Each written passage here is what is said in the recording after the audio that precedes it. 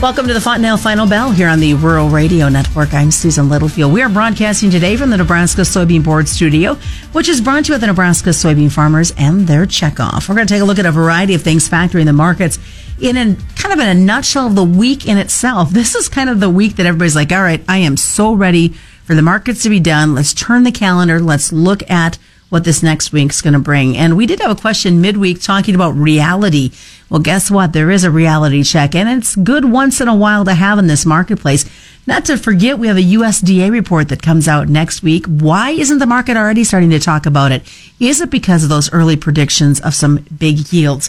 We're going to get that and a whole lot more as we talk with Troy Nielsen. He is with Smart Yield out of Kearney, Nebraska. And Troy, I think you and I all have the same sentiment. Let's just get this week done with. It has been an interesting week, to say the least. Yeah, that's right, Susan. I'm with you on that. I'm glad it's Friday. And just to do a Friday check of reality for you, December corn, I'll take December corn futures for the week from last Friday to this Friday. It's down about 6 cents for the week. Now it is down and put in a new contract low this week here at that 320 mark again. So it's a double bottom right now at that 320. But it was down 6 cents for the week. That's reality. November soybeans we're not down challenging contract lows. We're off the lows. But beans were down 23 cents for the week. So there's a pretty decent reality check on the soybeans. The Chicago September wheat for the week down 35 cents. So yeah, there were some pretty hard hits on that, but the corn was really down 6 cents for the week. And it's that time of year, obviously, where we know that harvest isn't that far away. A month from now, there's going to be a lot of early harvest getting started in this country. And so you're not going to see an uptrend typically this early in the year, that's for sure. Reality is we're challenging lows. We're putting in some new lows in the corn, and harvest is looming with some big crops on the horizon, that's for sure. So, Troy, is it okay just to say we need a little bit of a reality check once in a while? Producers need to, feel that, okay, the prices are at this, so now I can do X, Y, and Z. Yeah, I think you're 100% right there, Susan, because reality helps you identify where your challenges are at, but sometimes it can help you identify where your opportunities are at also. And what we've seen opportunity-wise in the last, 4 to 6 weeks, we've seen some healthy basis. We've seen basis moving in a good direction for our farmers, and so they've been able to capture that basis on some contracts, and maybe not establish a futures piece of it yet, but basis has been a good piece of that, and reality says that you start getting into harvest. Sometimes that basis widens and isn't quite as friendly to us. So reality is there's some decent opportunity in the basis market right now. So we do have this USDA report that comes out next week. We've seen over the last probably 4 or 5 days little snippets coming from different commodity organizations saying this is where we think the yield is going to be based on how crop conditions are right now. And there's some big, serious numbers out there. How come we haven't seen a lot of positioning ahead of this report yet, or do you think that'll come next week? I think the positioning, and you're right, every estimate out there and the average analyst estimate is bigger than last month. I mean, everybody is larger. Beans, their average is 51.2. That's up 1.4 from last month. Corn, 180.5. So that we're up above trend line there as well and staying strong with our yield. And I think that, as far as the positioning, I hope a lot of the farmers have some positions on that help them in the cash market, as they need to be in the cash market this fall. Hope that's already been positioned. If it is, stick with those hedges, by the way. But, I think the positioning came from the funds because earlier in the summer, the funds came in at the summer very heavy in the corn market, 185, 190,000 contracts on the short side of the corn market. They eased up on that around the first part of July, and we saw a reflection of that in the futures market. And now we're back with a pretty heavy short position from the funds there in the corn market at this time. We'll find out Monday how heavy they are, but they're heavy in that corn market. And I think that positioning is already done. I think the large yields are are probably already kind of baked into these markets at this point. Not everything out there, though, is negative. When we look at the overall picture of these markets, outside market influences, things that are affecting the way we're seeing grain and livestock trade this week. Yeah, absolutely. I think you look at the overall economy. For one, the U.S. dollar has trended lower here for the last few weeks. So, coming off the highs in the dollar and starting to push back down has been very healthy. The dollar's lower right now than before mid-March coronavirus pandemic hit. That's healthy. We've had solid export business, healthy, and then also just the fuel and ethanol energy demand in our country has picked back up here in the last few weeks as well. So we're using more fuel from the pump as well. People are getting out more and doing more business. So as the economy starts to re-engage, we're seeing more usage on that side, and that's healthy also for our commodities that we work with. I think also in the meats, you see some pent-up demand coming from that restaurant business as they start to resupply their inventories. So that's been healthy in the market. Cattle, for example, got back to above pre-coronavirus prices here this week. So we've seen some healthy things in these commodities as well.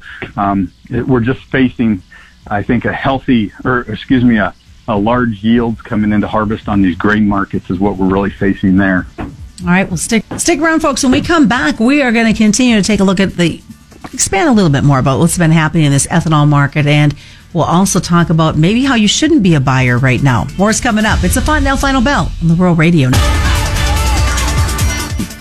Welcome back to the Fontanelle Final Bell here on the Rural Radio Network. I'm Susan Littlefield as we continue our conversation with Troy Nielsen of Smart Yield. And Troy, when we left, we were talking a little bit about ethanol markets and what's been happening with the livestock markets and ethanol demand and where we're at right now. Are we kind of just sitting as stable as we can be considering what's happening globally? Yeah, I think so, Susan. I think that's a really good way to put it, as stable as possible at this point. And as you see, the futures markets move, of course, that helps adjust the margin in the ethanol business, of course. And so I think you might see, as demand picks up, that production will match that. So I think you'll see that as the country gets moving again and kids get back to school, hopefully, and everything kind of gets back to more normal activity, and there's more energy used, you'll see ethanol numbers build back up, in my opinion. So I think that as we're staying steady right now, that's a good, healthy thing in our market in the ethanol. We just need to see it start to build as our economy gets back to work also. Which means people on the road, kids are back to school, so gasoline demand's going to pick up just a bit as parents maybe who are working from home now having to take kids to school.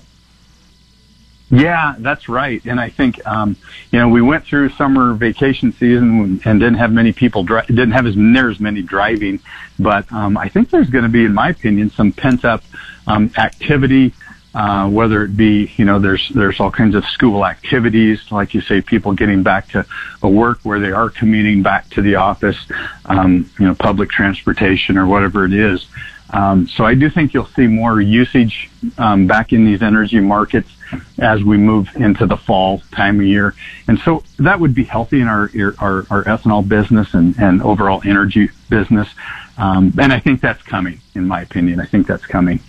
I joked a little bit about don't be a buyer right now. Kind of explain a little bit what that means in the month of August when we look at this grain. Yeah, looking at the corn and the soybeans, if you just looked at a seasonal tendency type of chart, now is not the time to be a buyer. And we know that because, the world's largest corn market business is about to have a harvest. Now is not the time to be a buyer. And we're in here, putting in contract lows today. So, and this week we did earlier. So I think that, right now, absolutely it's time to be patient if you're wanting to be a buyer. Same thing in the soybean market, not putting contract lows in this week, but we did push lower by about 23 cents. It's really hard to pick a high or pick a low. And so to be real honest, I wouldn't be a buyer as a producer. you've already bought this crop and you're long the field. Hopefully you have some hedges and sales. But I wouldn't put any more into it at this point, nor would I be a buyer right now on these commodities. I think you have to wait for it to kind of grind into these harvest prices, let the funds do what they may with it. But I would not be a buyer at this time in these markets, that's for sure. Do funds still have a sizable short position? Yeah, I think the last I was looking, there were 177,000 contracts short. I'm going to just guess that they added to that position this week. Corn was only down 6 cents on the December futures, but somebody sold it to get down to those levels. So I'm going to guess they added to those positions a little bit. And then anticipating the August 12th USDA report that's coming up here next week, I would imagine they've established some positions in there for that report as well.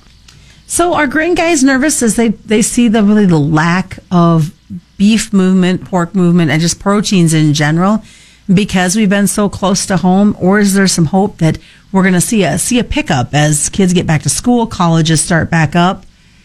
That means there's an outlet still for their product? Yeah, absolutely. I think getting the economy back to closer to normal or moving in that direction, if you look at colleges back in and you have college football, that creates a lot of commerce and restaurants are busier, tailgating, whatever it might be. There's a lot of cities in the country every Saturday putting on a lot of food out there. And so that's got to come from somewhere. And then I think, you get into your school systems also. They're feeding a lot of lunches every day. And, so that just the overall demand should pick back up in there again. And I think some of that might be anticipated already in that meat market, but it should be healthy overall for those markets. That's for sure, getting everything back to normal. And healthy on both the grain and the livestock side of it. Yeah, absolutely. And you look at the world demand on our grains, if China can stick close to that phase one agreement and continue buying, I think we could see that closer to the end of the year pick back up. What's the best way for folks to reach you, Troy?